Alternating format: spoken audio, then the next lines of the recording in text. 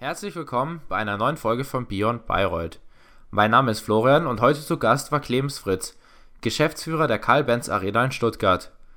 Mit ihm habe ich über das Thema Eventmanagement geredet, wie es ist, als kleine Gruppe neben großen Stadien wie der Mercedes-Benz Arena zu arbeiten, was man in der Eventmanagementbranche braucht und beachten muss, wie stark die Corona-Pandemie die ganze Eventbranche beeinflusst hat und wie immer über seine interessante Zeit in Bayreuth.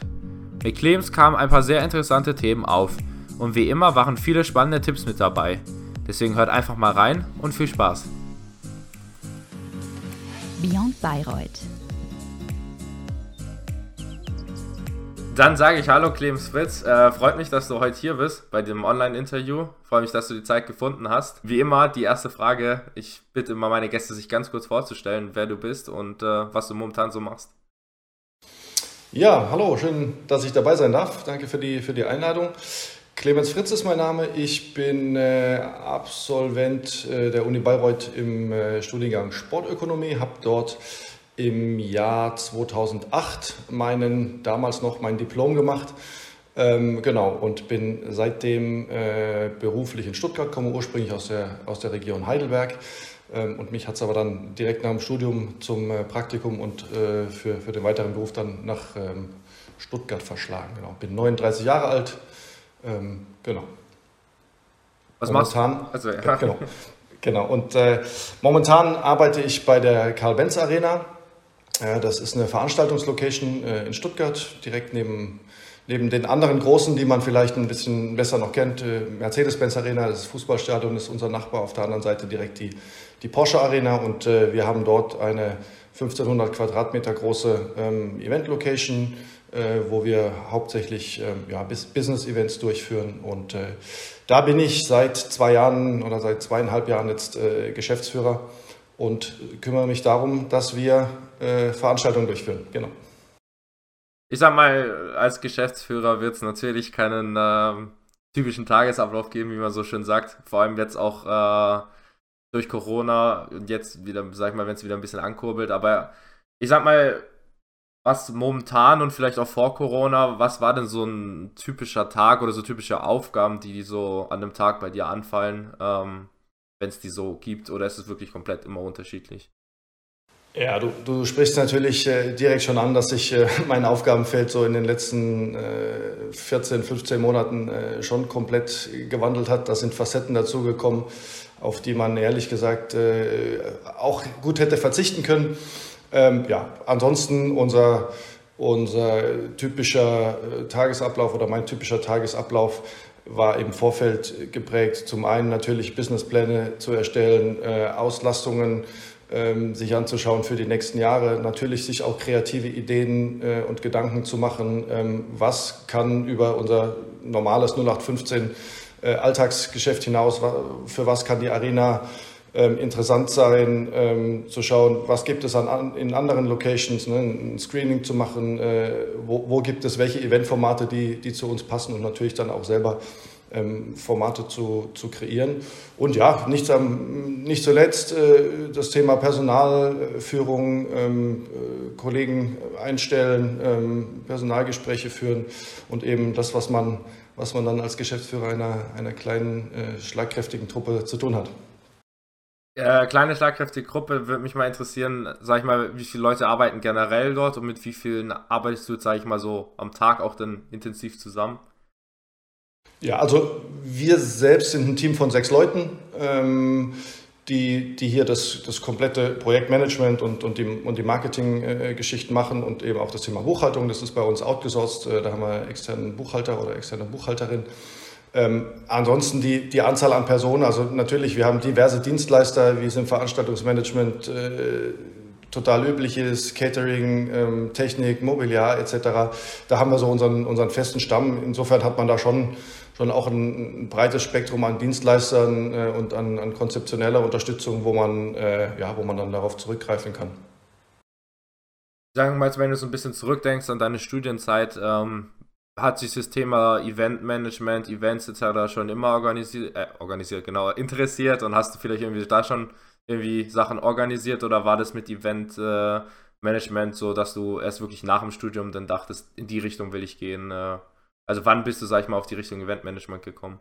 Ja, also es ist bei mir so ein bisschen nicht unbedingt geplant gekommen, sondern ich habe dann direkt nach dem Studium bei einer Sportmarketing-Agentur in Stuttgart angefangen, wo ich vor allem im Vermarktungsbereich tätig war, und dann eben auch haben wir bei einigen Sponsoring-Mandaten eben diese operative Umsetzung von Sponsoring, Sponsor of the Day Sachen und sowas gemacht, und das ging dann immer mehr so ein bisschen in das Thema Eventmanagement.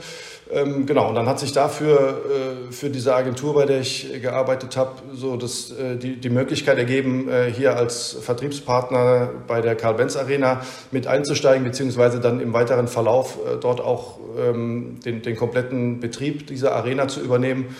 Und da ich da von Anfang an mit dabei war, habe ich mich dann so eher weg vom Thema Sport, prima eben in das Thema Eventmanagement hineinentwickelt. Das war so ursprünglich nicht wirklich angedacht, aber manchmal muss man dann die Chancen, die sich kurzfristig ergeben, irgendwie auch, muss man dann zugreifen.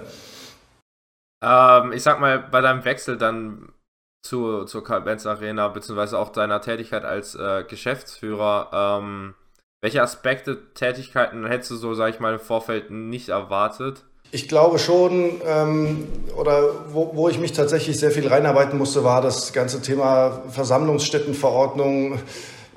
Wo müssen in welchen Stuhlreihen nach wie vielen Personen welche Abstände sein? Das ist ja natürlich alles so ein bisschen behördlich. Hatte ich ehrlich gesagt von so einer Versammlungsstättenverordnung habe ich im Studium nie gehört gehabt. Die sind dann auch teilweise bundeslandspezifisch nochmal anders. Insofern hätte mir die bayerische oder sagen wir mal oberfränkische hätte mir an der Stelle auch nicht wirklich was gebracht, obwohl die natürlich großteils deckungsgleich sind. Aber so diese ganzen rechtlichen Rahmenbedingungen. Jetzt muss ich tatsächlich sagen, das Thema grundsätzlich rechtliche Einschätzung, das haben wir schon top behandelt in Bayreuth. Ne? Da ist ja mit der rechtswissenschaftlichen Fakultät gibt es ja da diverse separate Spöko- und Handelsrechtsvorlesungen etc. Das war tatsächlich super hilfreich.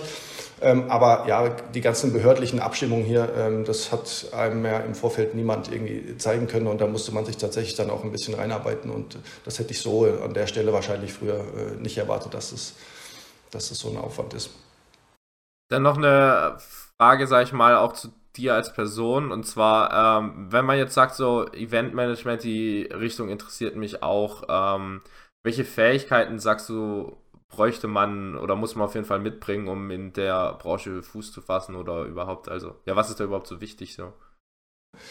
Also natürlich ist auf der einen Seite eine sehr, sehr strukturierte Vorgehensweise, was in der Planung im Vorfeld, was die Planung im Vorfeld betrifft, notwendig, ja, dass man da sukzessive und konsequent auch irgendwelche Checklisten so abarbeiten kann, dass man nicht am Ende des Tages bei der Veranstaltung vor Ort steht und denkt, oh Gott, mir gehen die Scheckkarten für die Akkreditierungen aus oder sowas, ne? Dass das alles im Vorfeld strukturiert abgearbeitet wird. Aber ich glaube, die noch viel wichtigere oder vielleicht auch noch schwieriger zu erlernende Fähigkeit ist ganz einfach so ein Troubleshooting vor Ort, weil ich, egal ob große oder kleine Veranstaltungen, es ist dann halt doch in der operativen Umsetzung nie 100% nur das, was man vorher geplant hat, sondern es kommen immer Sachen, es kommen immer kurzfristige Kundenwünsche, es geht immer mal irgendwo was schief, weiß nicht, der Caterer steht im Stau oder wie auch immer, oder es passiert mal dort was, es fliegt dort was um, und dann muss man schon in kurzer Zeit gute Lösungen finden. Das hat vieles auch natürlich mit Erfahrung zu tun, aber so eine gewisse Flexibilität und ich sage mal Lösungsorientiertheit ist definitiv ein Qualitätsmerkmal, nach dem wir ganz ehrlich auch bei unseren Bewerbern drauf suchen und sie dann darauf achten und sie in Vorstellungsgesprächen auch vielleicht mal mit dem einen oder anderen Szenario konfrontieren. Was würdest du machen, wenn? Und dann kann man da schon ganz gut sehen, in welche Richtung die Kolleginnen und Kollegen denken. Ich habe es vorher noch ganz kurz angesprochen, Corona, ich denke mal gerade im Eventbereich hat sich da natürlich viel geändert. Deswegen meine Frage jetzt so explizit, was hat sich bei deinem Job durch Corona in den letzten paar Wochen, Monaten verändert? Leider sind es Monate, leider kann man sogar schon in Jahren sprechen. Also war natürlich für uns eine ziemliches Horrorszenario, weil natürlich die Branche mit Veranstaltungen oder Veranstaltungsbranche mit großen Veranstaltungen, mit vielen Personen, so die ersten waren, die natürlich sofort verboten wurden. Und hinten raus wir auch die Letzten sein werden. Also wenn man jetzt sieht, momentan geht es ja schon an vielen Ecken und Enden wirklich wieder quasi so wie vorher. Bei uns wird das alles noch dauern. Also wir waren quasi first out, last in, wenn man unser Business anschaut. Wenn ich so zurückschaue, die ersten 1-2 Monate hat man das so hingenommen und dann hat man gedacht, naja, okay, jetzt bereitet man sich mal drauf vor, wie es weitergeht. Dann haben wir angefangen, Hygienekonzepte zu stricken. Dann war ja so zum gleichen Zeitraum vor einem Jahr, dann so im Juni, Juli, dann ging es ja los, dass wieder die Gastronomie geöffnet hatte. Dann haben wir unsere ganzen Saalpläne so ein bisschen an diese ganzen geltenden Hygienevorschriften. Dann hat man da im Einzelhandel 7 Quadratmeter pro Person. Dann haben wir alles auf 7 Quadratmeter durchkalkuliert. Dann hieß es irgendwann, es dürfen 5 Haushalte an einem Tisch sitzen. Dann haben wir unsere Hygienekonzepte auf 5 Haushalte angepasst und haben dann tatsächlich, 3-4 Monate eigentlich nur damit verbracht, irgendwelche Szenarien uns durchzuplanen und dann vom Amt freigeben zu lassen. Und wenn sie dann freigegeben waren, gab es neue Regelungen und dann war es alles wieder hinfällig und dann sind die Inzidenzen wieder hoch und dann war wieder gar nichts möglich. Und das war so ein bisschen das Hase- und Igel-Spiel. Wir haben uns auf die Gegebenheiten vor Ort eingestellt, waren fertig und dann gab es neue. Und ja, das war schon tatsächlich ziemlich anstrengend. Dafür muss man jetzt sagen, sind wir an der Stelle, wenn die Inzidenzen hier in Stuttgart unter 50 bleiben, wenn es übermorgen rein theoretisch losgehen kann, können wir die Schublade aufmachen, 62 verschiedene Konzepte rausziehen und quasi wieder loslegen. Was natürlich in unserer Branche unrealistisch ist, weil man natürlich immer einen entsprechenden Vorlauf hat. Aber ja, das war doch eine sehr ereignisreiche Zeit, auf die man aber trotzdem irgendwo auch ganz gut verzichten könnte. Ja, das glaube ich dir. Ich würde dann tatsächlich schon langsam in Richtung deines Studiums gehen. Die erste Frage hat sogar noch ein bisschen was mit deinem Job jetzt zu tun. Und zwar, was hat dir denn der Spöku-Studiengang für deinen Job gebracht? Im Vergleich, sage ich mal, jetzt zum Beispiel zu einem reinen BWL-Studiengang oder VWL oder ja, der Spöku-Studiengang halt. Ich glaube schon, dass der Sportökonomie-Studiengang, und das ist ja auch nach wie vor so, wenn ich das so weiterhin verfolge, schon sehr, sehr viel davon profitiert, dass er eben nicht Wissen von der Stange bietet, sondern dass immer so interdisziplinäre Vorlesungen, Seminare, dass immer so ein bisschen out of the box gedacht wird, dass du nicht immer das bekommst, ich sage es jetzt abschätzend, was an anderen Unis auch gelernt wird, ja, sondern dass es halt sehr, sehr spezifisch ist und immer so ein bisschen in die Nischen reingeht und so Themen behandelt, die man an anderen Stellen eben vielleicht nicht betrachtet. Und das würde ich schon sagen, dass so ein bisschen über den Tellerrand hinausblicken, dass das auf jeden Fall ein Kriterium ist, weswegen ich auch nach wie vor die Bayreuther Sportökonomie da durchaus empfehle oder wenn ich gefragt werde, auch immer nur positiv darüber sprechen kann. Das ist gut, dass du es gesagt hast, das wäre nämlich sonst eine Frage gewesen, die ich jetzt auslassen kann. Eine andere Frage, wieso hast du dich damals für Bayreuth entschieden? Na, es war ja wann habe ich angefangen? 2002, ich kann jetzt schon fast sagen, vor 20 Jahren fast.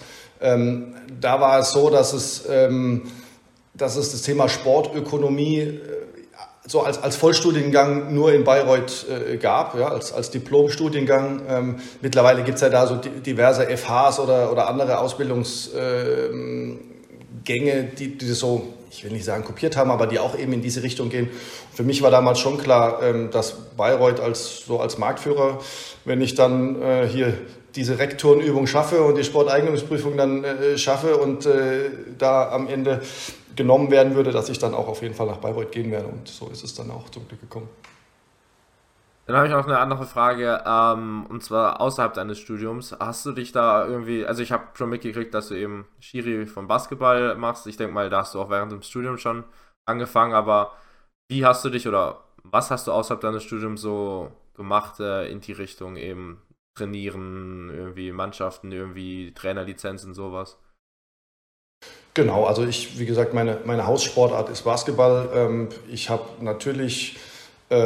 tatsächlich, als ich in Bayreuth studiert habe, parallel noch auch 2 Saisons zu Hause in der Region Heidelberg selber gespielt. Natürlich tägliches Training mit irgendwelchen Jugendlichen, da habe ich dann dort aufgegeben. Aber auch davor habe ich 2 Jugendmannschaften trainiert gehabt und habe, wie du auch schon gesagt hast, eben meine Schiedsrichterlizenz gemacht. Das war so ein bisschen parallel zum Studium, dass ich das da aus dem baden-württembergischen Kader auch so ein bisschen bundesweit, zumindest damals dann in die 2. Bundesliga, sodass ich da überregional einsetzbar war, sodass es egal war, ob ich da in Bayreuth oder in Heidelberg war. Genau, und habe eben mich da auf der dunklen Seite der Schiedsrichtermacht festgebissen und bin da mittlerweile auch nach wie vor noch aktiv. Dann Thema Praktika. Was hast du für Praktika gemacht? Hast du überhaupt Praktika gemacht? Vielleicht im Ausland? Genau, also ich habe das tatsächlich auch im Basketballbereich gemacht, habe das dann dort bei einem ganz konkreten Projekt, das war mir auch wichtig, dass ich, weil man im Sport ja natürlich immer diese Verbandsstruktur hat. Ich wollte eigentlich nicht in so eine klassische Verbandsstruktur, sondern habe das ganz konkret anhand einer Junioren-Weltmeisterschaft, die in Mannheim stattgefunden hat, sodass ich dort eben ein halbes Jahr ganz konkret in Vorbereitung auf diese Weltmeisterschaft, das ist eine inoffizielle Weltmeisterschaft, aber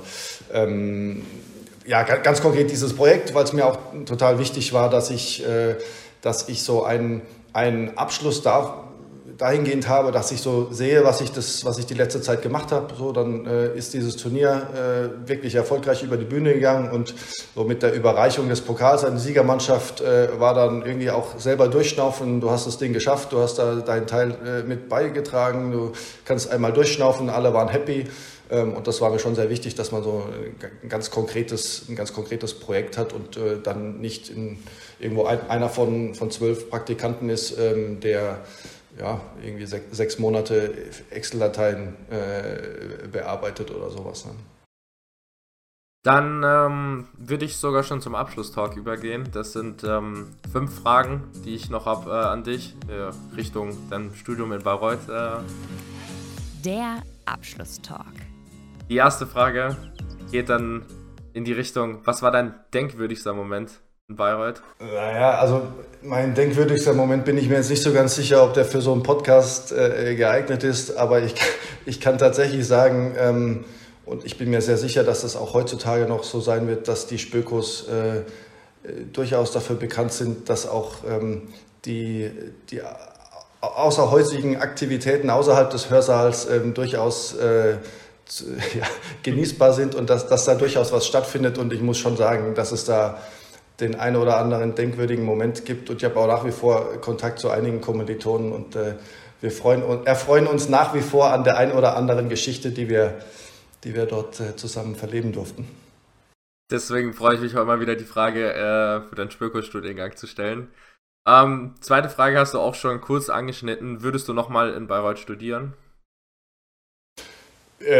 Absolut würde ich wieder machen, aus 2 Gründen. Zum einen, wie ich schon gesagt habe, weil einfach diese interdisziplinäre Fachrichtung das war, was ich machen wollte und ich darin auch bestätigt wurde.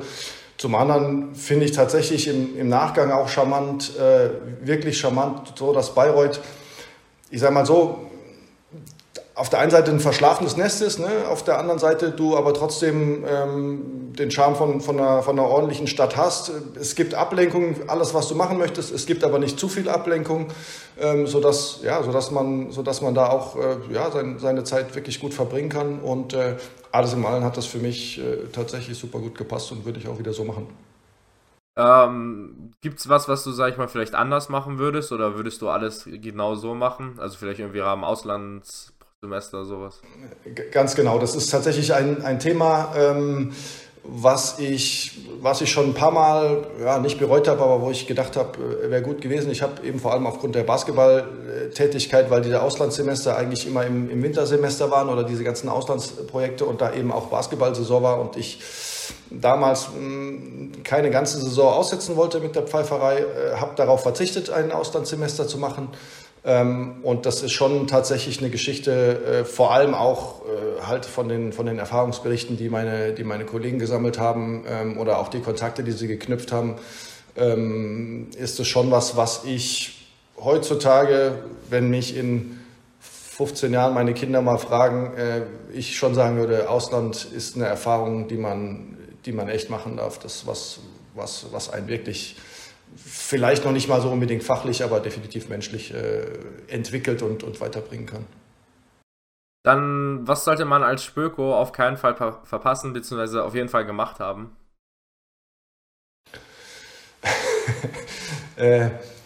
Man sollte auf keinen Fall zu oft übers Wochenende in die alte Heimat fahren, sondern die Zeit in Bayreuth in vollen Zügen genießen. Ja, ich kann mich auch an witzige Sommertage im Kreuzsteinbad erinnern. Also sollte man auf jeden Fall die oberfränkische, ja, also Fränkische Schweiz ist ja ein Traum grundsätzlich, ne? Also da kannst du dich monatelang Wanderungen machen und von Brauerei zu Brauerei ziehen. Das ist eine super schöne Gegend und ja, top. Dann die letzte Frage. Hast du einen letzten oder vielleicht irgendeinen besonderen Tipp für die aktuellen Spökos, den du vielleicht wiederholen willst oder noch nicht genannt hast? Ja, genießt die Zeit in Bayreuth. Richtig stressig wird es schon früh genug, danach noch. Dann sage ich danke für das Interview. Ich habe festgestellt, ich bin immer ganz schlecht darin, Podcast zu beenden. Deswegen würde ich mich an der Stelle sogar schon verabschieden. Bedanke mich dann nochmal bei dir für die Zeit und bei den Zuhörern und schieb dir den schwarzen Peter zu und überlasse dir das letzte Wort. Ja, fällt mir gar nicht so schwer. Danke, dass ich da dabei sein durfte. Liebe Grüße an alle in Bayreuth. Habe tatsächlich auch noch an diversen Lehrstühlen zum einen oder anderen Kontakt. Und ja, wie man es gelernt hat zu sagen, bleibt alle gesund. Und das Allerwichtigste ist, dass wir hoffentlich irgendwann uns alle mal wieder so sehen können, ohne Maske aufzusetzen. Beyond Bayreuth,